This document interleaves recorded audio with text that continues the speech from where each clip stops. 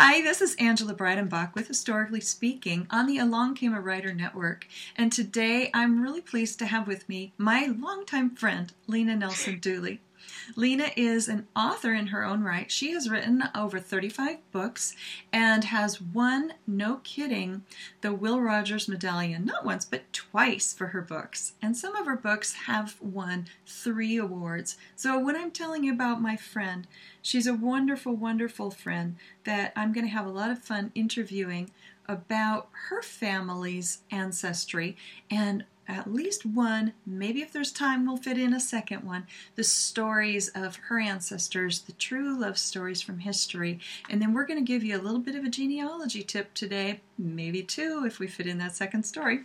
And that way you can go on past your brick walls and your genealogy. And we hope that these love stories, as always, encourage you to have stronger loves within your lifetime, but also help you to connect your children to where they've come from so they know who they are. Welcome, Lena. Thank you for having me, Angie. This is going to be fun. I know, it's so much fun for me because being the host, I get to ask lots of questions about like great love stories. And being a romance writer, that's really fun for me. But now you are a women's fiction and a Western writer, and you use elements of romance. And that's what brought me to you to say, hey, I want to hear about the love stories out of your family because you got to be a good storyteller. So you told me that you have a story that comes out of Norway. And this is your grandparents or your great-grandparents? It's my great-grandparents. And do you know their names? No, I know my grandfather's name and grandmother's name on that side, but I don't know the parents' name. I don't have them. I'm sure my cousin has it in that thing that she sent all of us, but I didn't find it before we There's always one relative in the family who's the genealogy expert, right? Yeah. And yours happens to be your cousin. So, my cousin in Minnesota. Yes. Nice. And we found that we also had that in common, Minnesota, from Sweden and the Scandinavian roots. So that was really fun. So now tell me, what got you interested in discovering a little bit more about these great-grandparents? Because they're a mystery to you, right? Yes. And I hadn't thought a lot about it. Now, I knew my grandparents, but I didn't know anything about the great-grandparents. And then when my cousin did this thing and sent it to me, it was like, wow, I like knowing this. This is so cool. But there are a lot of holes in what we know. Yeah. And that's the hard part about tracing our roots, that finding out how do we fill those holes. And some of the ways we can do that sometimes is there's a lot of different forms. And I'm going to just give a little genealogy tip right off the top here. There's a lot of different forms that you can use to find out how to fill those holes. And some of them there's some family sheets where you can put in one family, and then you can trace each one of the individuals within that family. There's actually family trees, and I might put up a couple of these forms for folks in our slideshow below. So if you go to Blog Talk Radio, Along Came a Writer Network, and you find the Historically Speaking show that aired on March 10th, Friday, March 10th, 2017, in the bottom there is a slideshow. I will put up a couple of those forms just so that you can kind of see what they look like. One of them will be the family tree. There's one that I really love, Lena, that is a fan. And it doesn't allow us to have a ton of detail information, but it shows us where there's a hole. And you can also fill out these fans, and you can make them very decorative, and you can do really fun things with them. Like maybe people who enjoy embroidery or something like that, or they enjoy quilting. You can make fan quilts or fan embroidery pillowcases or beautiful mosaics on your wall and things like this. Really, really fun. But what I like the fan for is the one tool of showing the hole. Where's the missing name? And what line does it come off of? And then you can take that to any of these other forms that help you fill in the blanks of some of this detail. And one of the most important thing about these forms is being able to write down and cite, C-I-T-E, where you got that information from. So I'll have to show you those, Lena, and then I will, for folks, I will show you on the slideshow and tell you where I got those forms so you can get them too. All right. So your cousin sent you this information and in some sort of a folder or a format? Yeah, it was just papers, kind of like a family tree, but with some information beside all the different names? What we could know. Mm-hmm. So it was more of a genealogical mini bios? Or I guess was so. It like birth, death, marriage, christening type of thing? Burial? Well, no, it was more than the birth, death, and christening thing. Mm-hmm. It had little detail. Okay. Perfect. Snippets of details. Snippet bios. There's our new word. Snippets of details. So tell us what you learned. Well, the story that I was telling you about before. Excuse me. I'm sorry. No, it's been dry here in Montana, and yeah, Lena, you're down in Texas, right? Yes, and we're having so many things. We're having spring in the middle of winter, and don't I wish we have Christmas in the middle of March.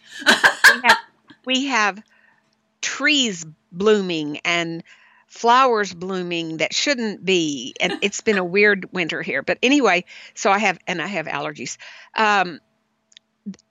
What my cousin told me was that our great, it was my great grandparents. Mm-hmm. They were from Norway, mm-hmm. and my great grandmother was the daughter of a clergyman. And in their society at that time, the clergy were pretty high class, Mm-hmm. And my great grandmother fell in love with a shepherd. Oh, scandalous. Well, shepherds were really considered lower class. They just really were. And as her relationship with this young man, I don't know how soon her parents found out or what, but when they did, the great-great-grandfather, he forbade her from marrying him. Mm. And they were so much in love that she went against her father, knowing that it would raise his wrath against her, but she chose this man to be her husband, and they married. Mm. And then my great-great-grandfather, or her father, just absolutely cut her off from the family. He told his wife not to not be in contact with her. Her siblings could not be in contact with her. Mm. It was almost like she was shunned. Yeah. From the family, not from the church, but from the family. I'm sure they didn't go back to that church, back there. And they lived there in Norway until after their second son was born there, because their second son was my grandfather. Mm-hmm. The thing is, was your grandfather born in Norway then? My grandfather was born in Norway. Got it. However, we thought all these years he was the oldest child, because he was the oldest child in Minnesota of them, when they were in Minnesota. My cousin had found out that, they decided to immigrate to the United States. I think they probably knew some people who had settled in Minnesota, because a lot of Scandinavians did. You know that. Oh, yeah. A lot of my family is from Minnesota too. Yeah. Yeah. And so, so they came to the United States, settled in the area of Litchfield, Minnesota. Mm-hmm. And, but what we did not know that my cousin found out was that my grandfather was their second child because their oldest child was buried at sea. Oh, how heart-wrenching. Yeah. Oh. So he became the oldest child, not he because became oh. yeah, he became the oldest child because the older one died on the ship coming over. Do you know how And old that little one was? Or is that something you just don't know? I don't know that. I don't know that. Or we didn't even know he was until Now there's a question that comes out of this for you too that I wanted to ask, because it's always fun for everybody to find real relatives, real people that exist in the world. Is it okay to ask you what your grandparents' names were in case there's anybody out there related to you that is looking for their family? Okay, my grandparents were August M. Nelson, August August M. Nelson, Mm-hmm. and actually I was the second Lena Nelson because my grandmother was Lena Nelson. However, my cousin sent me a later she sent me a wedding invitation from August M. and Olena Olena. Draxton. Olena Draxton with a D-R-A-X.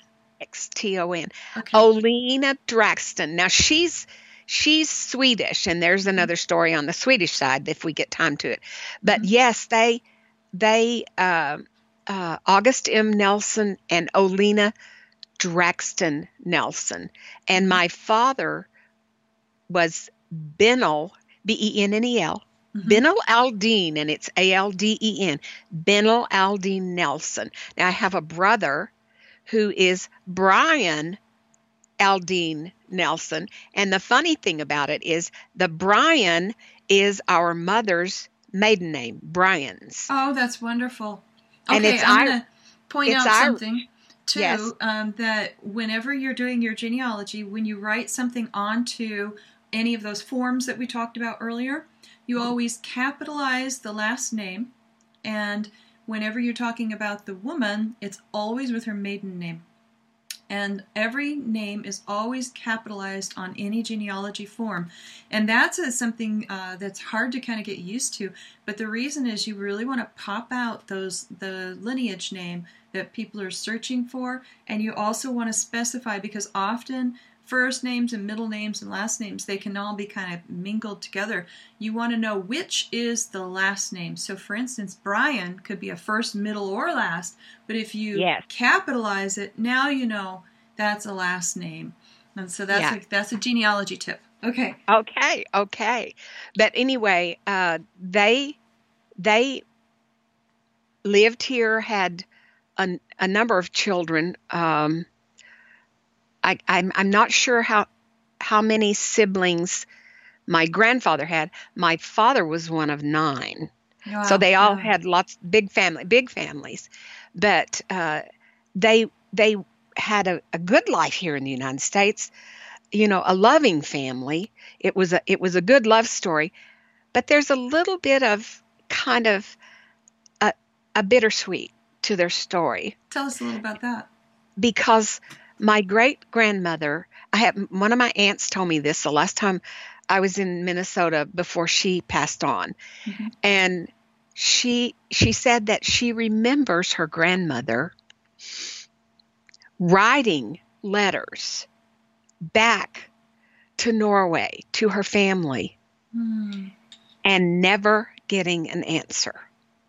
And so when it had been long enough to get a letter back, I mean, over all these years she lived, when it was time enough, past time when she should have gotten an answer if someone was going to answer her, then she cried.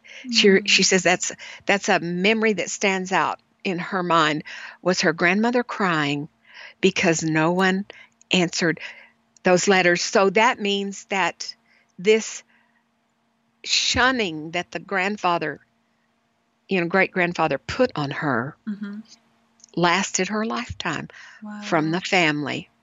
Now, so that's bittersweet. It is bittersweet, and it's like, do we really want it to be that way? I think all of us have somebody in our family that either either we've shunned or that has shunned us, thinking that they're right for some reason, and their pride is so in the way that they just can't be wrong. And if they were to forgive, what would that do?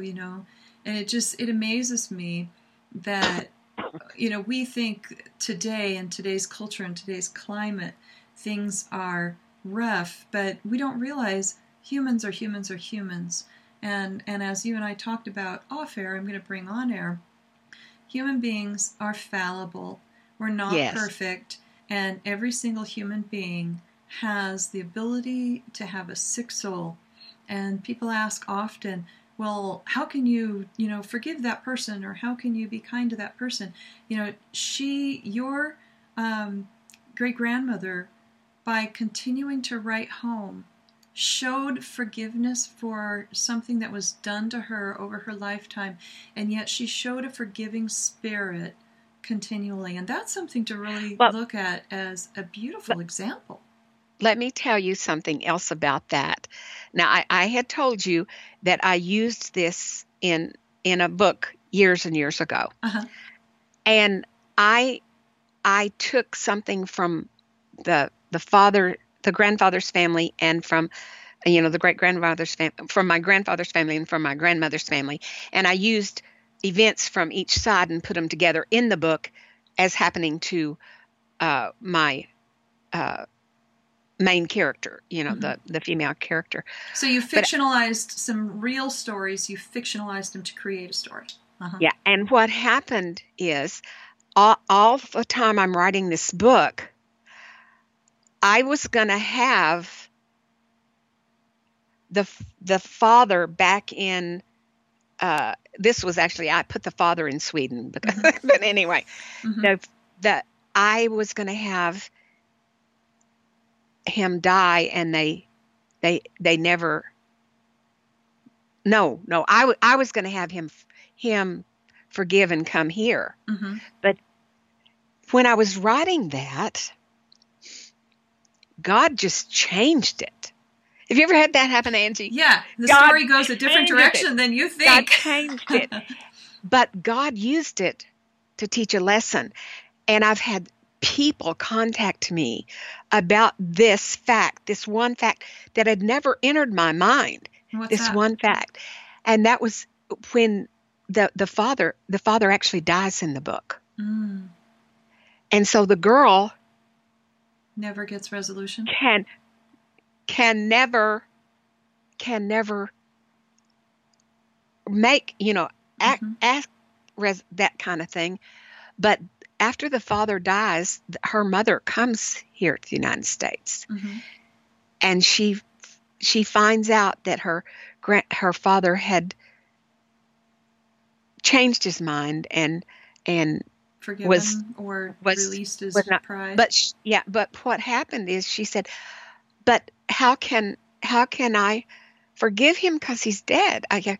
And it was a lesson in that book about, you can forgive a person who's dead. Mm-hmm. You can do it through your heart, through the Lord only. You can forgive that person, and you can be freed from that burden you carried, because we think like, okay, the person's dead. What can you do about it? Mm-hmm. You can't do anything. So I've got this burden here. Mm-hmm. But God was wanting to teach us that that's not true. And I've had people contact me and say, I am so thankful that you put this in the book, because I was able to forgive my sister-in-law, and she was gone, and I felt like I was tied to that burden, because she wasn't here for us to get forgiveness and get together. Mm-hmm. So that was a powerful thing to use in a book that touched people. I think it's important too, because that's exactly why I want these stories told. I want to use what we learn from history to help people today. And our families are rich diamond mines, I guess, for this kind of discovery. And the reality is that forgiveness and unforgiveness, the choice of that lies within ourself, not in the That's other true. person's behavior. And That's true. if we let the other person's behavior dictate whether we forgive or don't forgive, like you said, we carry around a burden. And that burden, there was a parent and children's devotional we did with our kids years ago. And one of our kids was having a really hard time with just that proverbial chip on your shoulder. Oh, yeah. This little kid had quite a chip on. I don't even want to say whether it was a male or a female. And I made that child. This devotional gave the idea of taking a Sharpie, real thick Sharpie, and writing what it was that made you angry on a potato. And if you had a lot of anger, you wrote out all the different things you were angry about on all these different potatoes. And then you carried that potato sack around with you day in and day out and day in and day out. And basically you do that until you're willing to put it down. And I actually did that literally with this child. And we wrote the anger, the things that child was spouting, onto a potato. And we filled a sack of potatoes. And let me tell you, they were Costco sized, so they were really heavy. And I stuck that sack of potatoes in that child's backpack and made that child carry that sack of potatoes. And about the first day, that child wanted to put that sack of potatoes down because, of course, they're very, very heavy. But on top of that, over time, they start to spoil and they sprout. And what you see then is that you can grow anger by holding on to it. And you can sprout these things into more parts of your life than you realize. But on top of that, the smell is carried with you. It shows in your face. It shows in your attitude. It shows in the way you interact with people.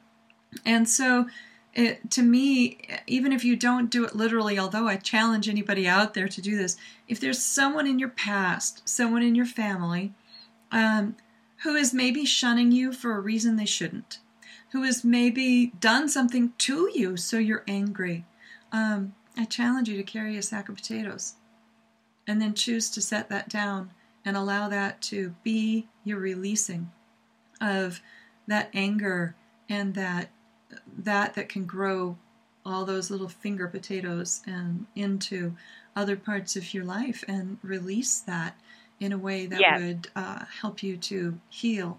So instead of growing rotten potatoes and letting them continue to sprout, plant them in the ground, get rid of them, and let them feed the world instead with joy. Yes. That's very good, Angie. Thank goodness somebody wrote that years ago, right? Anyway, we got that devotional from, I want to say it was from Focus on the Family, but it was a family thing where you did these weekly devotional times with your kids, and that one really stuck because I actually made one of our kids act that out and do it. And I just think it's really valuable to see if you put something into a visual, how that can affect your life. Yeah. So did your great-grandma ever really hear resolution from that side of the ocean? I don't think so. I don't think so. I really don't. She never heard from, no. And my aunt said until the day she died, she wrote these letters and then cried. So what I hear you say is that your great-grandma was quite a compassionate and loving and forgiving person. And so, and knowing you, I believe she passed that on into her future generations. And so I like to challenge people too that you have a choice. Set down that sack of potatoes and choose to seed your family with love, compassion, and kindness, because you can find that you can create an entire line of people that are joyful and happy and productive, or you can find that you've created a bunch of rotten potatoes. Yes. So do we have time for me to tell the happy ending story? I'd love to hear. We have 5 minutes, and then we have to start our closing. Okay. So yes, give us 5 minutes of a Okay. happy ending story. But you're here, and to me, your other story is a happy ending because it shows so much love, compassion, and forgiveness, and the beauty of. And she had a good marriage, and she had a good family, and that kind of thing. Yes, but there was always that missing thing from her life. The other one, the other event that actually triggered me writing this book in the first place was this one. My great grandparents' parents. Anyway, it's one more generation back of my daddy's family on his mother's side. They immigrated to the Litchfield, Minnesota area, and they had several children, and they were like teens and early 20s and that kind of thing. They were grown up. I mean, they had younger ones too, but I know there were two boys, the oldest son and the second son. That immigrated, son, right? That immigrated. The whole family immigrated. And the second son worked 5 years to earn enough money to send back to his fiancée in Sweden so that she could come and marry him. That was their plans when they left Sweden. This was what was going to happen. And so, of course, back then, you were talking in the kind of late, like 1860s, 70s. Yeah, there was a big migration time in there for the Swedes. Yeah. Had and something to do with potatoes, by the way. Go ahead. And so he sent the money back to her. And at that time, it took a long time for the mail to get there. Right. And then it took a long time for her to get ready. I'm sure she was preparing along. But, when you're going to go, then you have to start okay, I've got to pack this and I've got to do this and I need some more of this. And, who knows how long it took her. Right. I'm assuming all of this whole thing took maybe a year around that. And she did come and she arrived in the Litchfield area. And we don't know what happened. But she married the older brother. Oh my gosh. Drama. So I that when my aunt was talking about that, we had gotten this thing from my cousin and we were talking about it. And I said, does anybody know why she married the other brother? And they said, no, we don't know why. And of course, you're a novelist and I am too. And I'm like, so what actually could happen that could cause that to happen for her to marry the other brother? And I thought of some scenarios and got rid of them because I didn't feel like that worked. And that's how the book, The Other Brother, which is where both of these scenarios are part of the story of my characters, I came up with what I thought was a believable reason for her to marry the other brother. I think that's a really cool story. And so they did get married, and this became your great-great-grandparents, right? Yeah. Okay. Yes. So here's another genealogy tip. A way to kind of narrow down to find out maybe what happened to the first brother, the first fiancé, is make sure you check census before and after so that you can find out if that person was in another household, if they were on one census but not on another, may give you a hint to start looking in cemeteries and parishes and things like that. That time frame in Minnesota is a good time frame because there should be, lots of records. So I'd start looking for a death record, and there's wonderful things that, for whatever reason, Swedish families are really known for doing this. They make a lot of scrapbooks, and so I would find out if anybody kept any of that generation or the following generation's scrapbooks.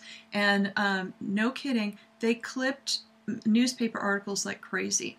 I'd be looking for newspaper articles and obituaries, and you could even search online for an obituary. But another thing to do is, if you know the name of that person, go to findagrave.com and see if you can look up where that person's grave is. And there have been people going through graveyards all over the world and cataloging and putting up pictures of tombstones and information that's there. And if they came from Sweden, there is a high likelihood that they were of the Lutheran church. And Daddy's family was Lutheran. So I would go back and I would search out the names of the churches in that area, and then I would search their graveyards. But I would search, like, find a grave first. I would also search the censuses around that area and see if I could find he's on one but he's not on another, and whether he's within households, because a lot of the families, even though they were big, like in my family, Swedish family, they all lived like in the same area for a while, and they spread out and started getting different farms. Yeah. And then at different times, they would switch off to different people's farms, so they could show up on one census in one and one census in another. So I would start looking for the death record.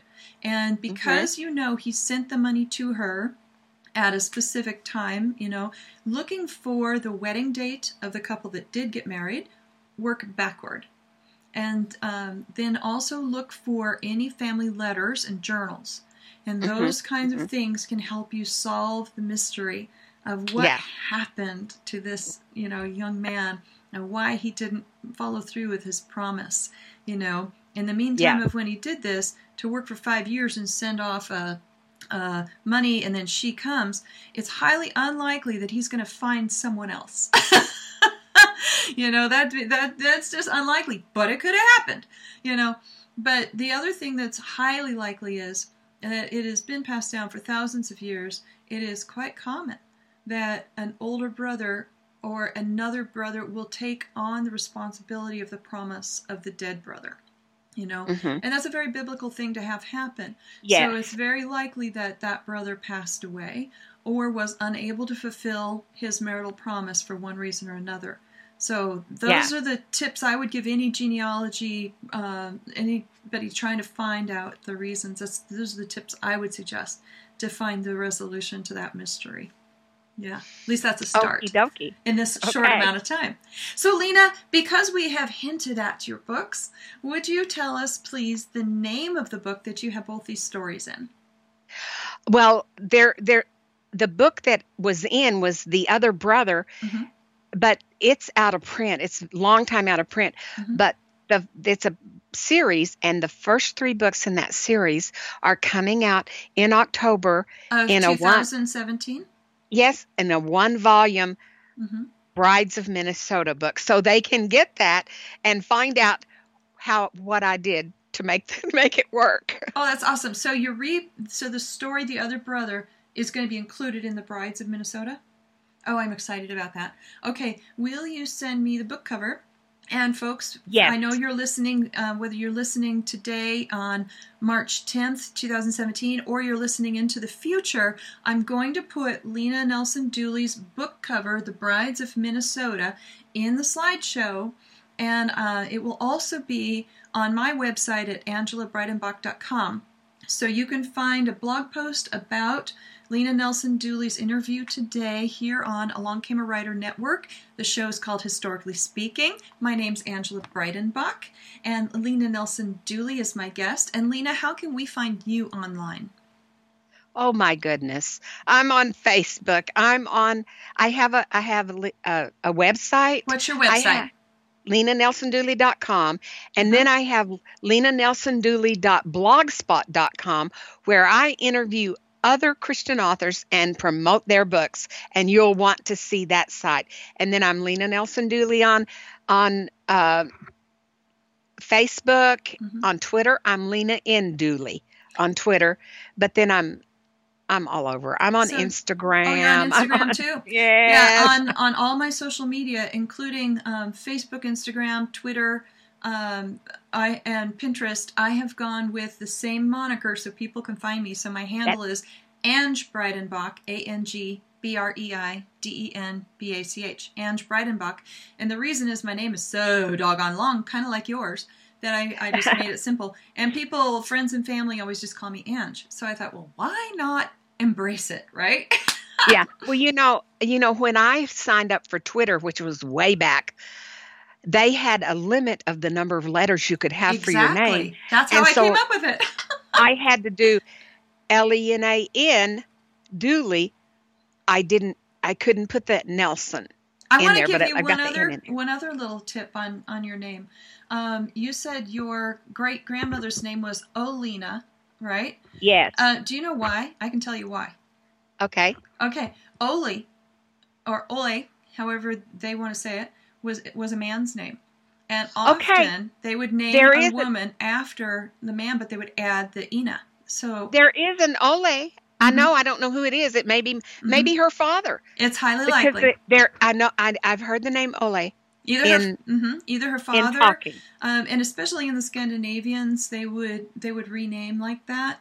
And so the girls would get kind of like the Ina is a common thing to add on to the end of a man's name for a girl. So that's another thing. Wow, cool. Today we were full of genealogy tips. I hope you all enjoyed the show.